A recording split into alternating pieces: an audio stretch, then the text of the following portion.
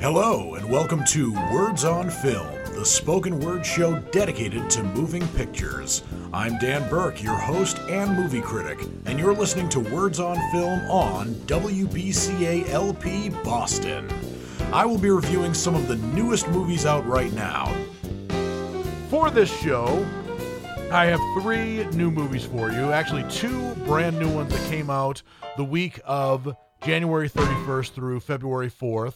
February 4th, 2022. I almost said 2021 there. I'm still in that early month malaise where I'm tempted to say 2021, but yep.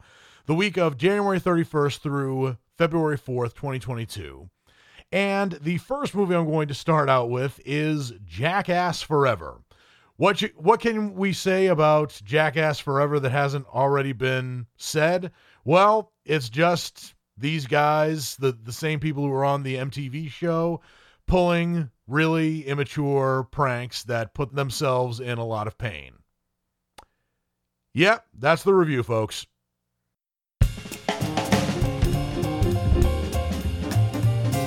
No, I'm just kidding. But that really is all there is to say about Jackass Forever. And it seems like if you've seen the Jackass movies, if you've seen one clip of a Jackass film, you've basically seen all the films. It doesn't follow a certain story. It's just one pratfall after another.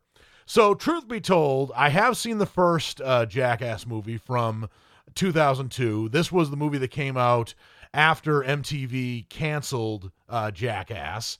And it was really a show that wasn't particularly meant to last, but the Jackass crew, to their credit, made it last with movie after movie. So they came out with Jackass the movie in 2002, which I saw and thought was funny. There was Jackass number 2 in 2006. There was Jackass 3D in 2010, back when 3D was an expensive gimmick, and it's still a gimmick now, but 3D isn't nearly as popular as it used to be. And a lot of times, if I'm given the choice to see a movie in 3D versus not 3D, I just don't take it, but that's another story. There was also Jackass Presents Bad Grandpa in 2013, and of course, there's the 2022 film Jackass Forever, which was actually supposed to be released in 2020, but we all know why that didn't happen. And there are still actually movie posters that say Jackass Forever is scheduled to be released in theaters on October 22nd, but it kept getting delayed and delayed, which is kind of odd because Jackass Forever seems like a very simple movie to make. You don't need very much of a lighting crew. All you need is a camera and some really let's say brave and stupid people who straddle the line between brevity and stupidity, just willing to do some outrageous things to themselves and their bodies that no sane person would honestly do. The plot summary of this, according to one website that I'm looking at, it says after 11 years, that was the time when Jackass 3D came out, the Jackass crew is back for their final crusade. I don't know if this will be their final crusade. Somehow I doubt it, but, you have Johnny Knoxville, who's, of course, the ringleader, who takes part in some stunts here. He's 50 years old. This year he'll be 51. And I don't know how long he will keep this up, but I would imagine that Steve-O, Chris Pontius, Jason Weeman, Acuna, and other pratfallers in this Jackass gang will be at it for quite some time. So I guess I could tell you the people who are in this movie who have been in Jackass for the longest time. There's, of course, Johnny Knoxville and Steve-O, as I mentioned, Chris Pontius, Ryan Dunn, David England, Jason Weeman, Acuna, Aaron McGinney, and Preston Lacey. In addition to those people, there are also some other willing participants, such as Sean Poopies McInerney, Jasper Dolphin, Zach Holmes, Eric Manaka, Compton, Dark Shark Wilson, and one female member of the group, Rachel Wolfson. And truth be told, Rachel Wolfson is in some of these gags, but not all of them. She's only in about 2 of them. There's one where I got to give her credit for her brevity. There's one segment where she's given what's called scorpion Botox. And what she does is she sits in a chair while somebody else puts a scorpion on her face, and the scorpion actually stings her in various parts of the face, depending on when the scorpion actually feels like doing it. But the really outrageous stunts are probably left here to the veterans. In fact, one of the main draws of the Jackass films, which make them worth seeing over the show, in my opinion, is that they really go very far with the R rating. As a matter of fact, when I went in to see this movie in the theaters, and I actually found through my research that I could have seen this film on Paramount Plus if I wanted to. But it is somewhat of an experience seeing in the theater. But anyway, when I went to show my ticket to the ticket taker actually asked for my ID. And this is the first time I've ever been carded to see Jackass, which makes me kind of wonder why they have to ask for ID these days. Because back when they started to ask for ID for movies, when the rating system first came out, going to the movie theaters was the only way you could see some of the outrageous things you could see in movies that were rated R and rated X. Now, anybody of any age can look this stuff up with an internet search. And I'm not saying that Jackass Forever is not worth being in the theaters for that reason. But what I'm saying is, I don't think ratings really matter in the age of the internet anymore, but I was just very surprised that I was carded to see this film, but fortunately, I'm 39 years old. I have the ID to prove it. I also thought I would have had the gray hairs to prove it too, but no matter. But what else can I say about this film in general? I laughed a lot during the film, and I also was kind of amazed, even though I've seen the first Jackass film, I've seen the episodes on MTV when they were brand new, and when Jackass premiered on MTV in October of 2000, back when MTV was actually worth watching, it was an instant hit. And even though I didn't see it during its first couple of months, I heard about it. After all, I was in high school. I think, not hearing about Jackass was practically unheard of. It was unavoidable, whether or not you approved of what they were doing or not. But I think actually Jackass Forever could have benefited from emphasizing how much these original Jackass members, especially Johnny Knoxville and Steve-O, how old they are. Granted, they don't look very old, but Johnny Knoxville, as I said, is 50. Steve-O is in his late 40s, and there are certain stunts that they pull which involve battery to their genitals. And it's quite amazing. I wanted to actually know more about their personal lives, because with as many shots to the testicles as they take on camera, it's a wonder, do they actually have any children? Because given how many shots to the nuts they've had, I wouldn't be surprised if they didn't have any children. But I actually learned through research that Johnny Knoxville does actually have 2 children. And I'm kind of amazed, especially considering the pain he goes through. So Johnny Knoxville is the ipso facto host of Jackass in this film and, of course, on TV.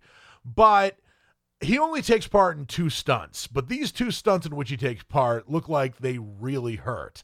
The first one is where he creates a marching band and they intentionally step on a treadmill that's going at least 15 miles an hour. So when they hit the ground, first of all, they hit concrete. And secondly, especially with instruments in their hand, it looks like they really got hurt. And the after effect shows that, unlike the Looney Tunes, they actually did get hurt and they did actually bleed. But I thought there was a missed opportunity with the second stunt in which Johnny Knoxville takes part.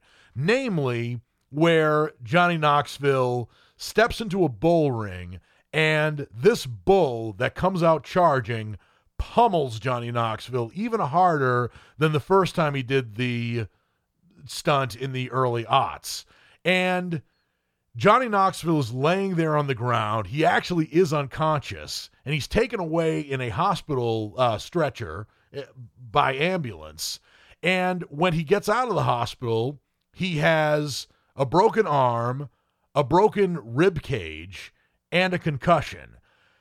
Given the way that the bull pummeled him, he's lucky he didn't get killed. He's even luckier that he didn't get paralyzed.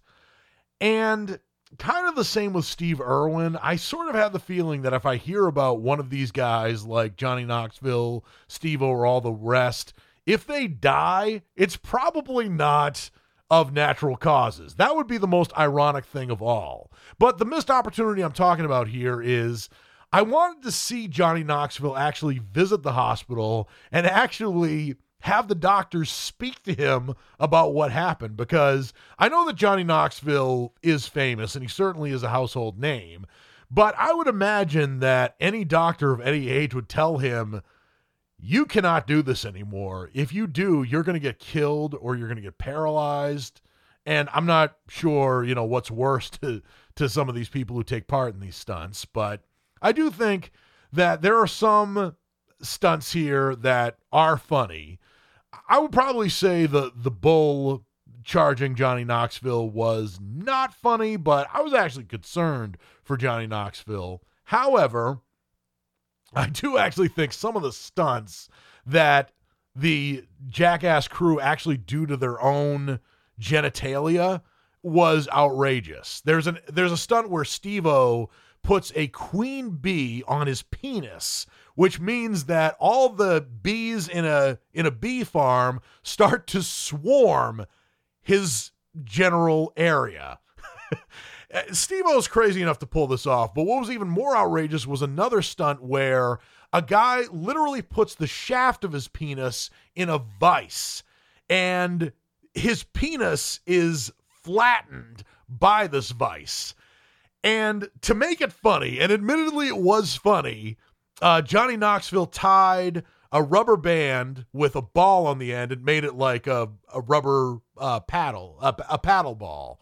But taking your penis out of that vise could not be good for that guy. And as I was watching his penis literally be flattened, I was thinking to myself, my God, why would you do that to yourself? Is getting a laugh or getting any sort of amount of money worth it?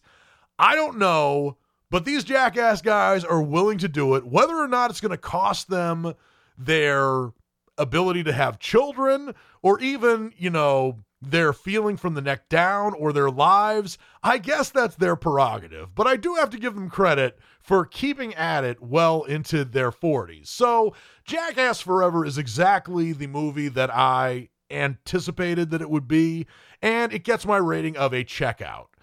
None of this, even though the formula for the Jackass movies is not story driven, that's okay. In fact, there's one Jackass participant named Eric Andre who was in a film last year that was called Bad Trip, which was heralded as, from one of the Jackass members. And I didn't think Bad Trip was very good. It was kind of like a candid camera type of film, and I didn't think the stunts were very strong. They seemed cartoonish, and building a story in between all these stunts just to get a reaction out of people who don't know at first that they're on camera, it seemed very cheap. But Jackass Forever did not seem cheap to me, but it sure as hell is not a great film. It's just something that I found hilarious for what it was. So that's what I'm going with for Jackass Forever.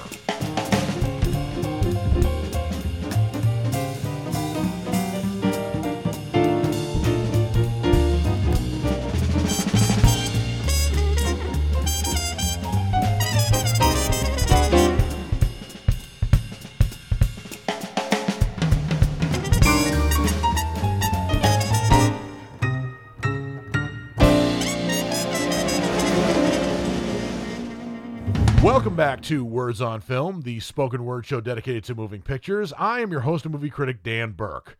The next movie I'm going to be reviewing for you is Redeeming Love. This is a movie that was released in theaters on January 21st, 2022, but I did not get the chance to see it until just this past week. It is a Christian Western romance film directed by DJ Caruso.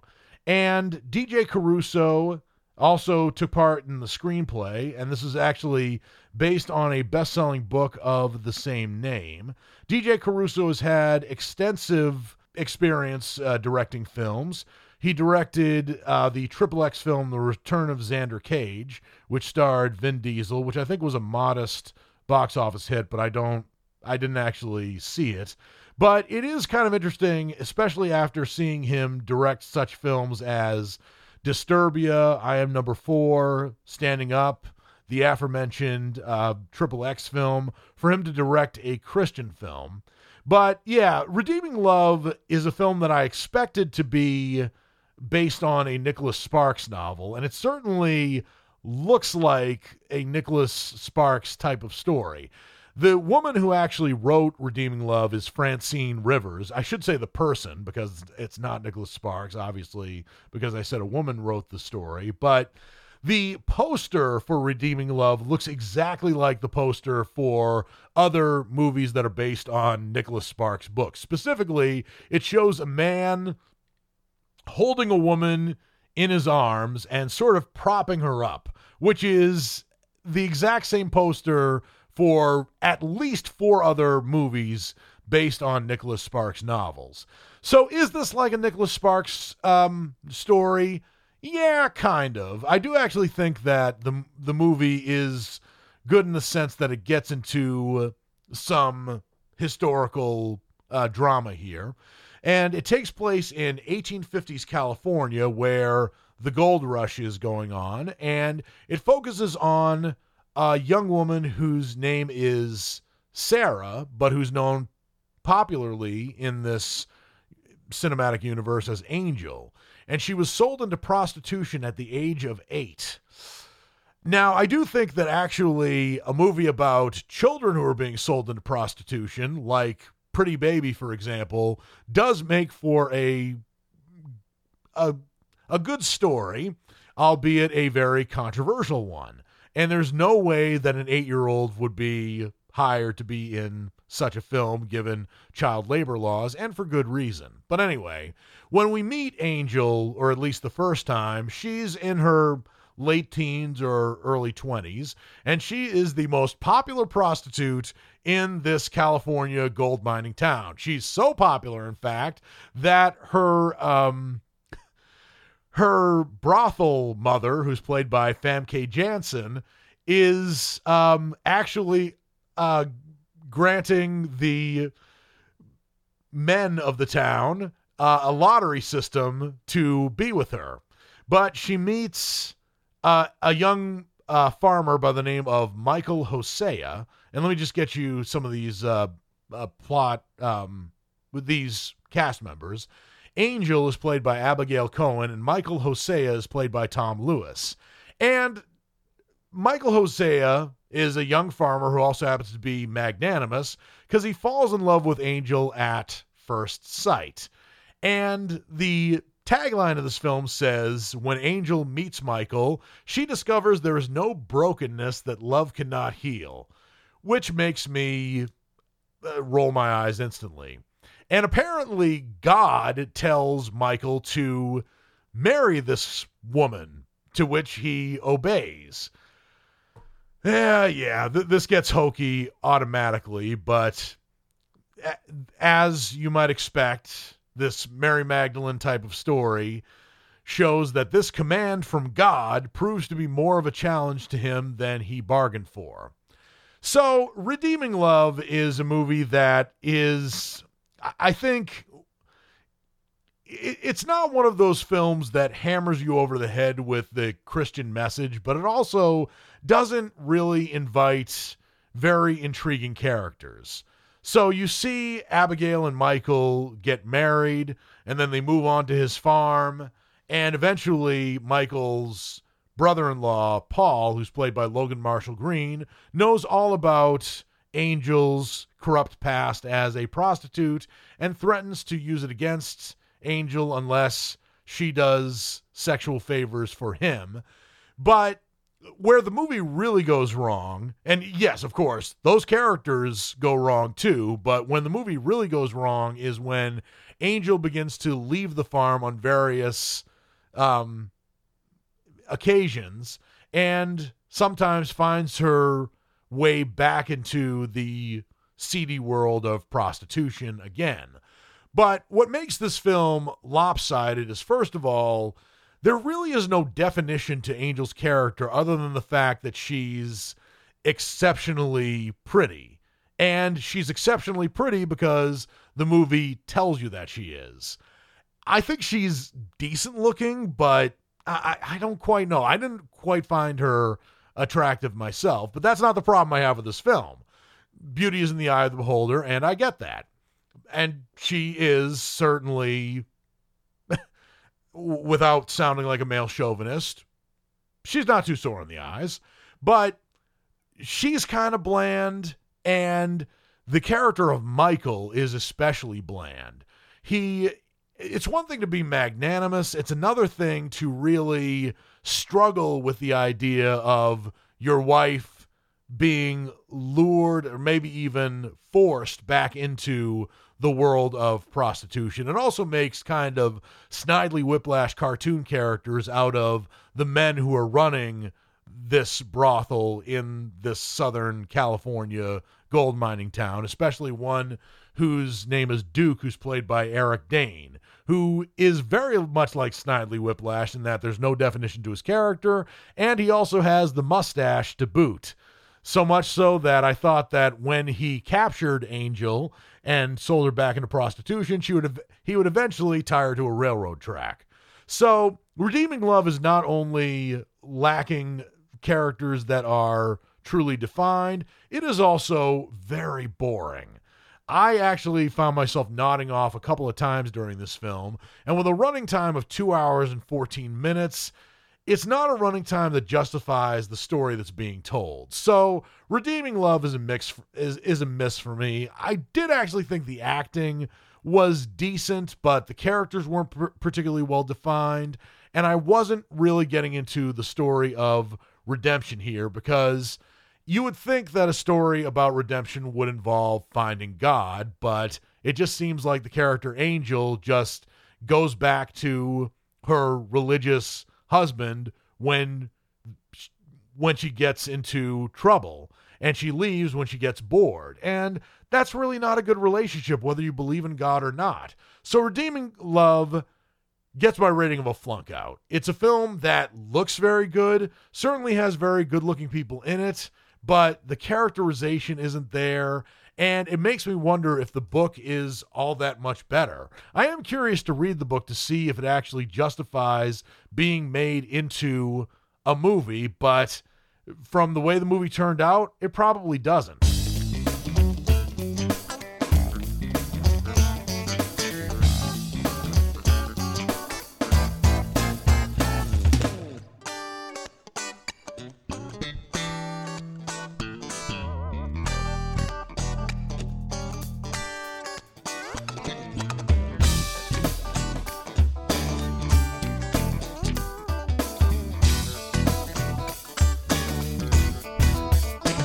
Welcome back to Words on Film, the spoken word show dedicated to moving pictures. I am your host and movie critic, Dan Burke. The next movie I'm going to be reviewing for you is The Tinder Swindler. This is a documentary that is a true crime documentary that premiered on February 2nd exclusively on Netflix. It is about a fraud man who attracts women using the popular dating app and tricked them out of millions of dollars. It is directed by Felicity Morris, and the only person who is credited in this documentary is Christopher Kumar, who is an investigative journalist.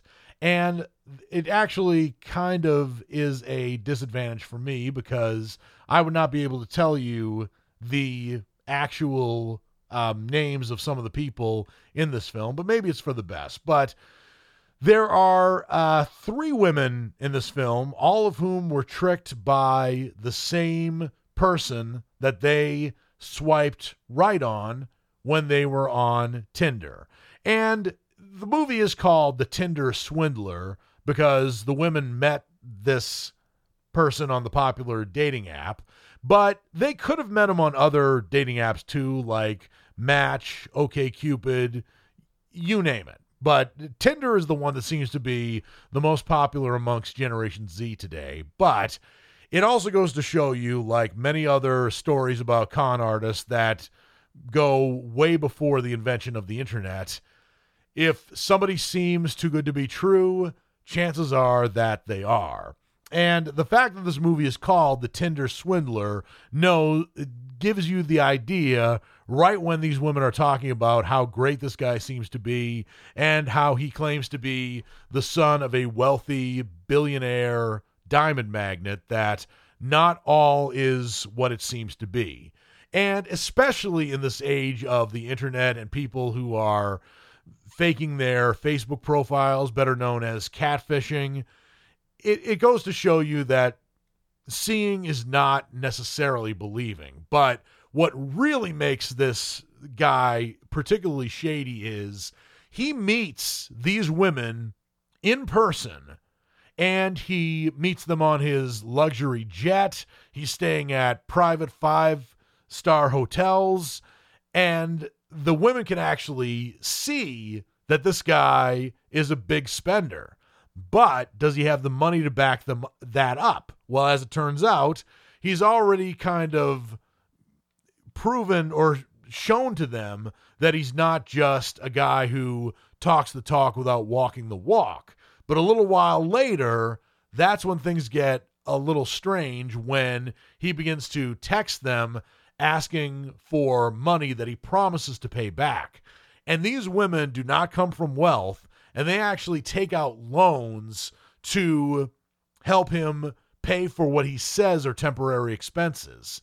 But as the movie goes on, you realize that he's paying for this facade, these private jets, these 5-star hotels, using other people's money. He's literally robbing Peter to pay Paul, only he's robbing women. So it's more like robbing the... I can't think of a female name for Peter, but but you know what I'm getting at. And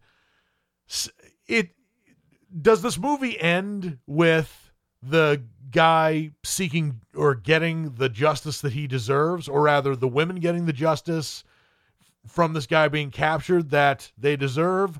Well, I'm not going to tell you entirely, but one thing I will say is that it will get you angry. And this movie does deal with the topic of women who are putting themselves out there bravely, I might add, and telling investigative journalists that this person conned me and this is the way they're doing it. And the internet comments that people leave anonymously calling these women freeloaders, gold diggers, is really not deserved, but it goes to show you that when you're swindled by one person, it's not only that one person hurting you, it's also less than informed people who don't have the strong opinion, or who don't have the facts but have opinions to which they're entitled, but unfortunately they'll let you know exactly what those opinions are. And words can hurt, especially when they're written down. But I was really taken in by the Tinder Swindler. I did admit that I was a bit bored during the first part of it, because I do know the story about how people exaggerate their dating profiles, sometimes to a fault. But once that the story started to get into how this guy began to convince his victims with meeting them in person and actually showing them his perceived luxuries, that's when it started to get a lot more interesting. And the ending of the film has a really good epilogue that will get you angry because, well, without spoiling very much, justice was not entirely served. But the fact that they made a 2-hour documentary about this guy that can be seen in millions, if not billions of households all around the world shows that the victims here have the last word. And the guy who conned them is not going to last very much longer. And I wanted to pound this guy when I just saw his jet-setting lifestyle. It really annoys me, some of the people who do this, who exaggerate how well they're doing in life. I have a Facebook profile. I have a Twitter page also, but I do that to promote my show. But I really, really try. When good things happen to me, sometimes I brag a little about it online, but I never, ever mean to deceive. But I know plenty of people, not necessarily con artists, but people who do exaggerate how well they're doing in life, and it really annoys me that they would stoop to that low. But also, conning people out of hundreds of thousands of dollars, literally, if not millions, that just makes me angrier. But the Tinder Swindler is going to get a reaction out of people, and while the beginning was what I expected it to be, I did think the story really did catch up when you sort of realize this is not your average internet con artist. So for that reason, the Tinder Swindler gets my rating of a marginal knockout. I did feel for the women who did get swindled. I do think that they did the right thing by reaching out to investigative journalists who are really the heroes of this film for getting this guy and putting him in his proper place if justice did not exactly hypothetically serve him. But I'm not going to tell you what the consequences of his actions were once he was apprehended. You're going to have to see it for yourself, but I do think, especially for a Netflix documentary, this one is well worth watching. But expect to be angry by the end.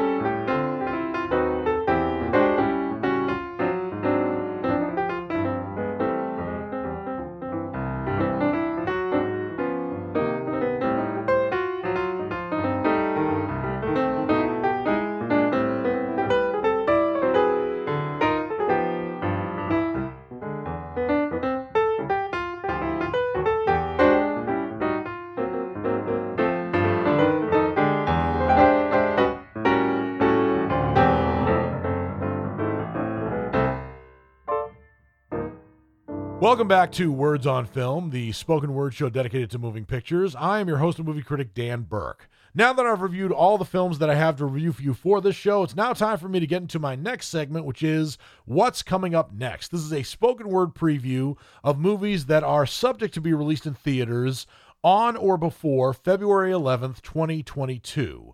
The first movie that is probably going to be the biggest hit of next week is Death on the Nile. This is not the first film that is based on the novel written by Agatha Christie, which was written in 1937, but it is a follow-up to Murder on the Orient Express, which was directed by Kenneth Branagh and starred Branagh as the Belgian detective Poirot.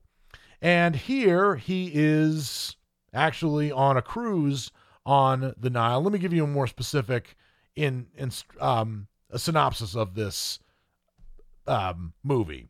While on vacation on the Nile, Belgian detective Hercule Poirot must investigate the murder of a young heiress. And this movie, just like Murder on the Orient Express, has an all-star cast. Kenneth Branagh, of course, stars in the film as well as directs it, although you probably wouldn't know based on the poster alone that Kenneth Branagh is even in this movie, let alone that he's the star, because there's one bigger star that is front and center, and that is Gal Gadot, who plays Lynette Ridgway Doyle, who is somebody who is also vacationing on the Nile. And the list I'm given here of cast members is telling me the names as well as their relations to the other people on the boat. So I'm not going to bore you with that yet. And maybe when I do my review next week, I'm not going to exactly get into the characters and what relations they are to whomever. But this does have an all-star cast. Includes Tom Bateman, Annette Bening, Russell Brand, who we haven't seen in a while, Ali Fazal, Don French, Gal Gadot, as I mentioned, Armie Hammer, Rose Leslie, Emma Mackey, Sophia Okonedo, who is from the Black Panther film, and who was great in that film, by the way.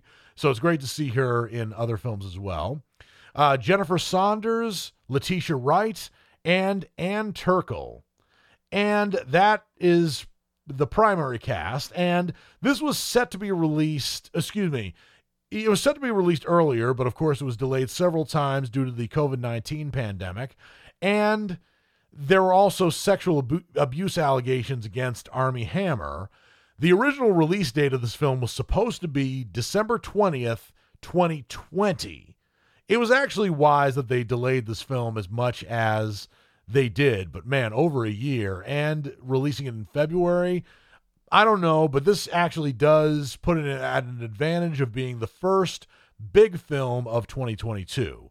So Death on the Nile is a film that I will see, and I'll let you know what I think on next week's show. The other big movie that is subject to be released in theaters on February 11th is Blacklight. This stars Liam Neeson as Travis Block, who is a government operative coming to terms with his shadowy past. When he discovers a plot targeting U.S. citizens, Block finds himself in the crosshairs of the FBI director he once helped protect.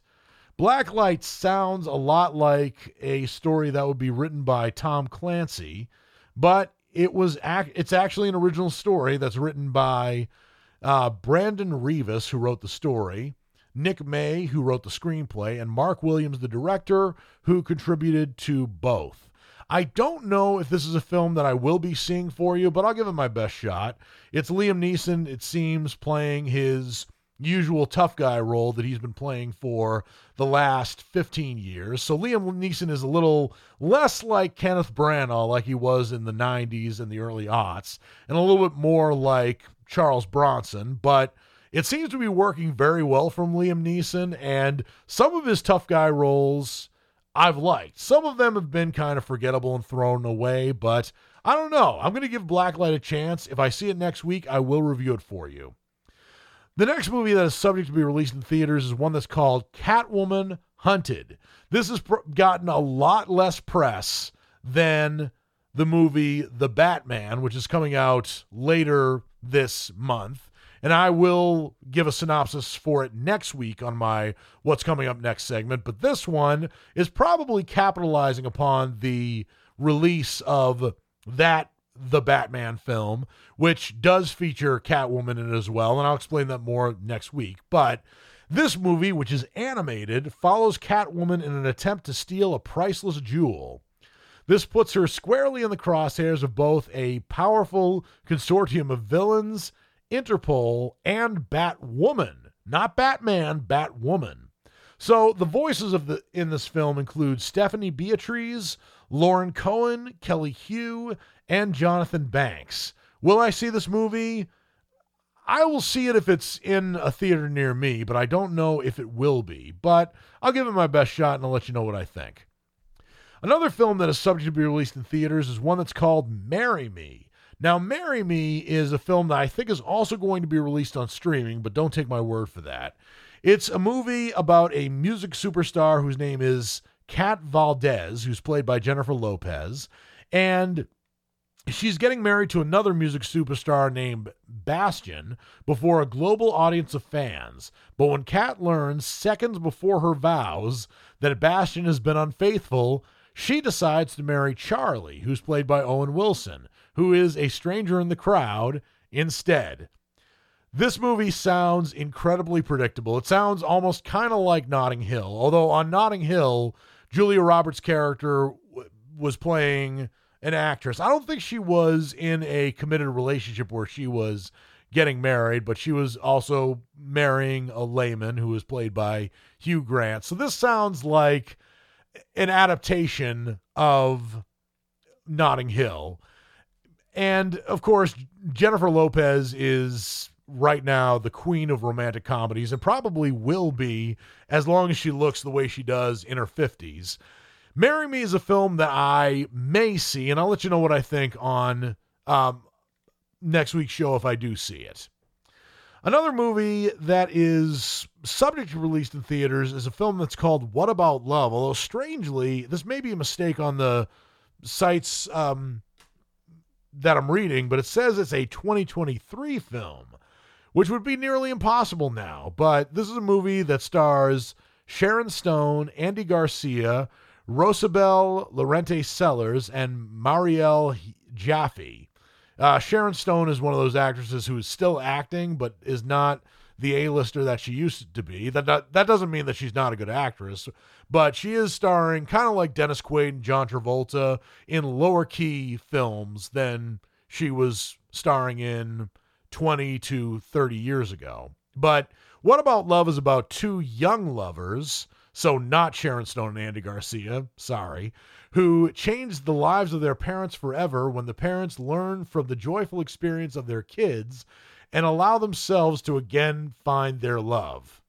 This is a romantic drama, not a romantic comedy, although it would actually make a good premise for a romantic comedy, albeit a predictable one. But What About Love is a film that I might see, but I don't know if I actually will. But I'll let you know if I do. And there is another animated film that looks to be a foreign film, or at least a British film, and it's called The Amazing Maurice. Now, this actually looks like a more interesting film than the animated Catwoman film, but again, I'll take my chances on this one. I hope this one is coming out in a theater near me. This one is a story that follows Maurice, a streetwise cat who has the perfect money-making scam. A cat's a con artist, okay. He finds a dumb-looking kid who plays a pipe and has his very own horde of rats who are strangely literate. I don't know how you'd exactly make a con out of that, because a kid who plays a pipe and has a horde of rats who can read, that sounds like a legitimate money-making option as it is.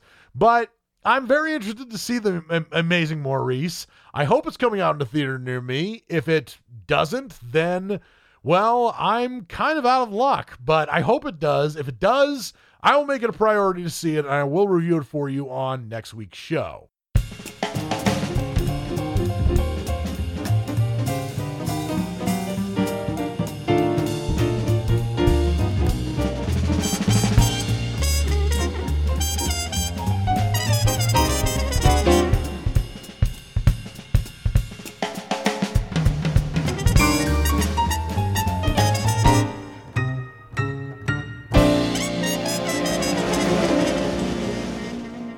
Welcome back to Words on Film, the spoken word show dedicated to moving pictures. I am your host and movie critic, Dan Burke. Now that I've given you a spoken word preview of the movies that are subject to be released in theaters for February 11th or before, now I'm going to give you a spoken word preview of movies that are subject to be released on streaming for the week of February 7th through February 11th, 2022. And let me start with Netflix. There is a film that is subject to be released on Netflix on Tuesday, February 8th. It is a film that comes out of Japan, and it is called Child of let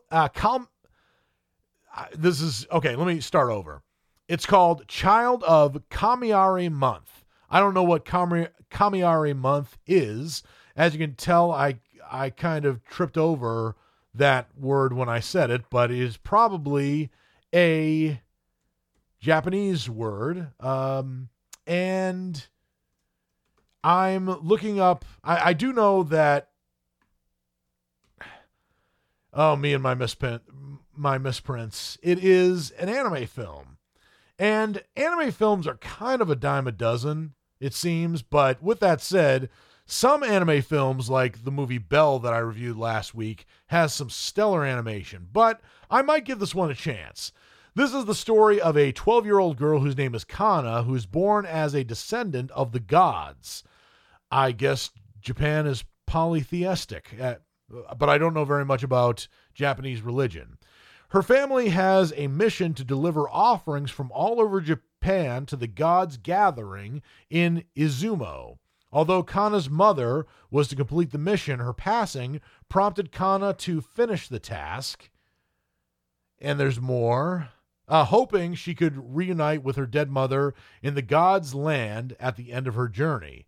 This sounds like a pretty intriguing film, and it does actually kind of sound like Belle in the sense that it deals with an adolescent who's coming of age and who also deals with supernatural beings who dictate her life.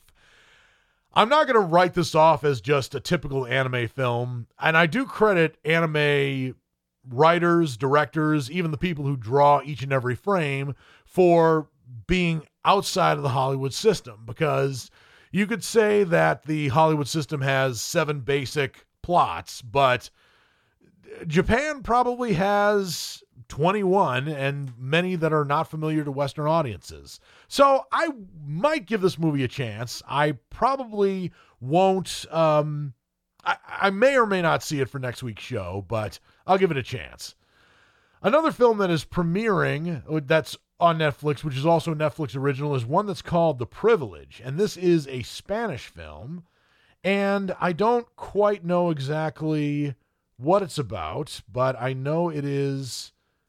here it is.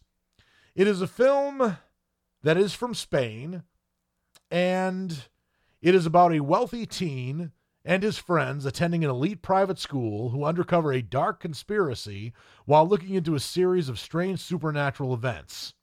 Sounds like a decent premise. I don't know if I'd go out of my way to see this movie, but if you want to see it, it's going to be premiering on Netflix on Wednesday, February 9th. Another film that is subject to be released in theaters subject to be released on Netflix on Thursday, February 10th is a movie that's called Into the Wind. It is a foreign film. I don't exactly know what country, but I'm looking it up right now. And there it is.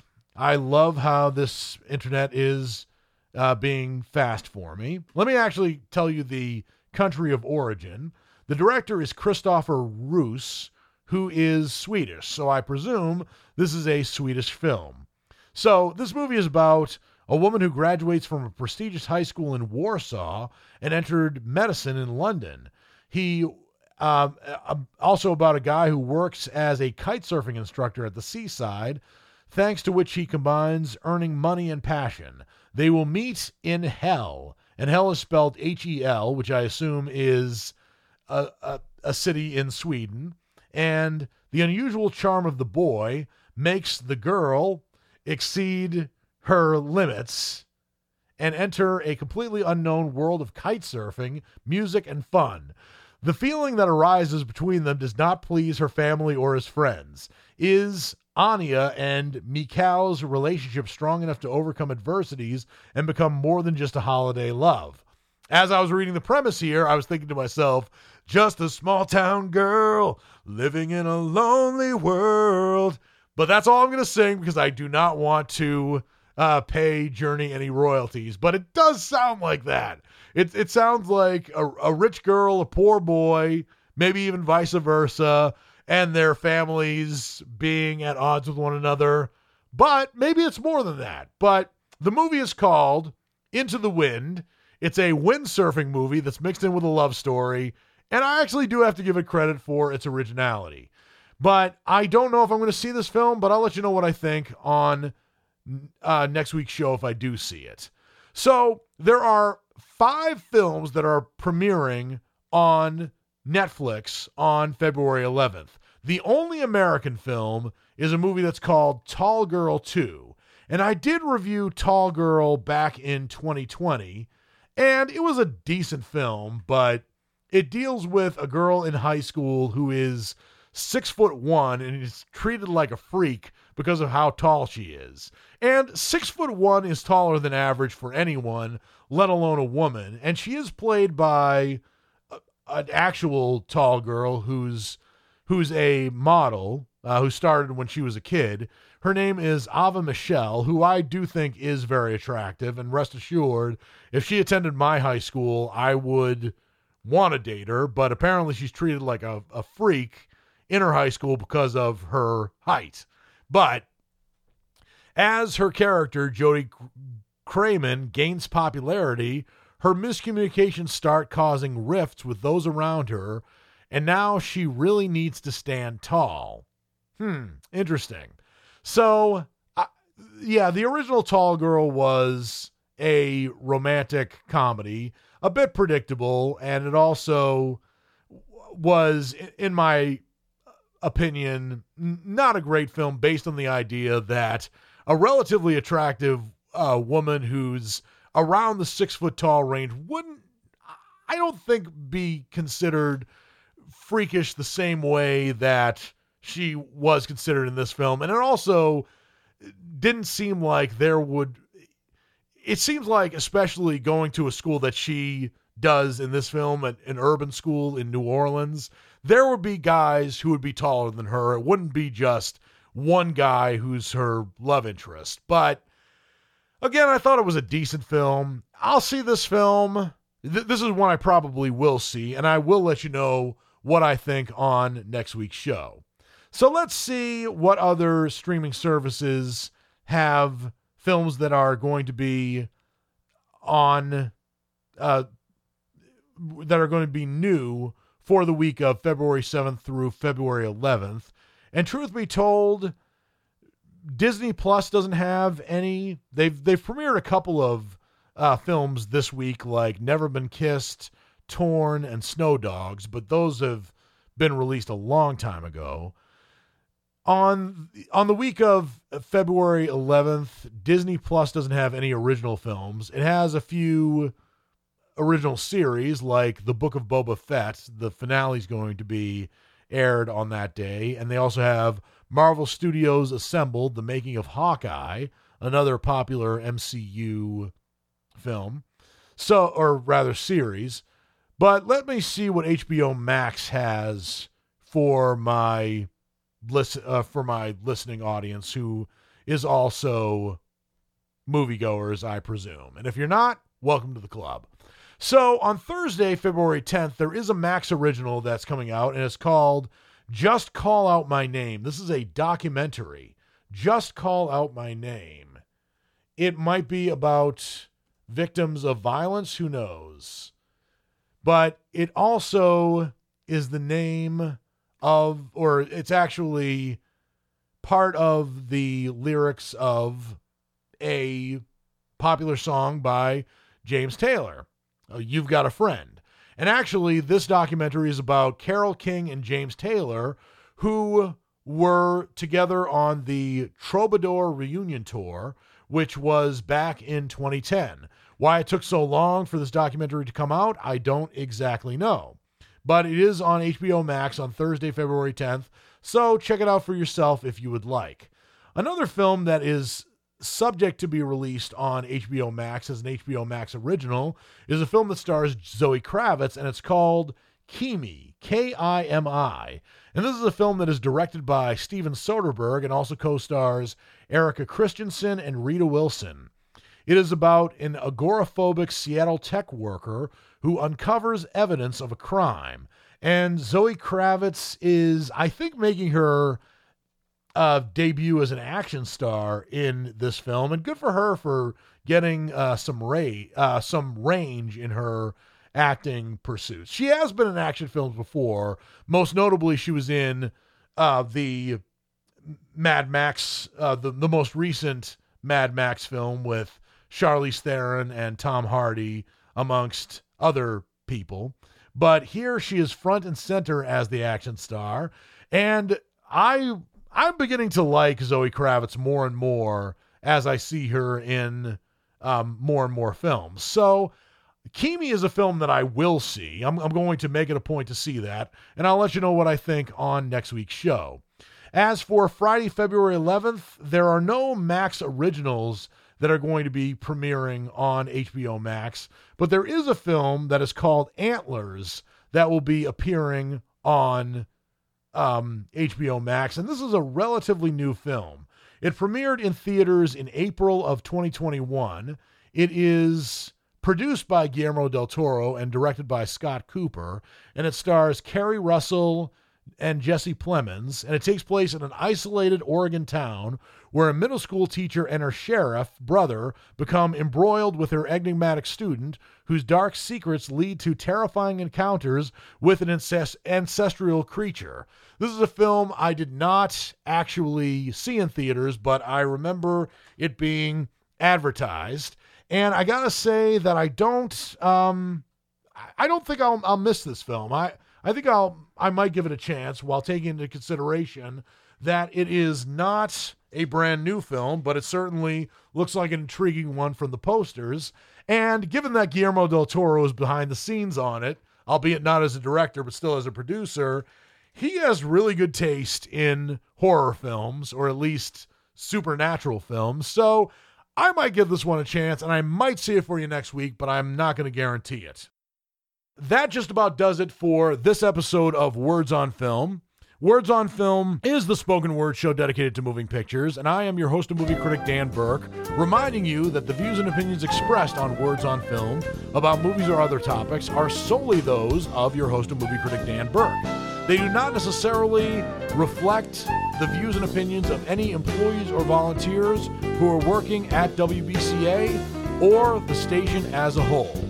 Until I watch a whole bunch of brand new movies, this is Dan Burke saying I'll see you at the movies.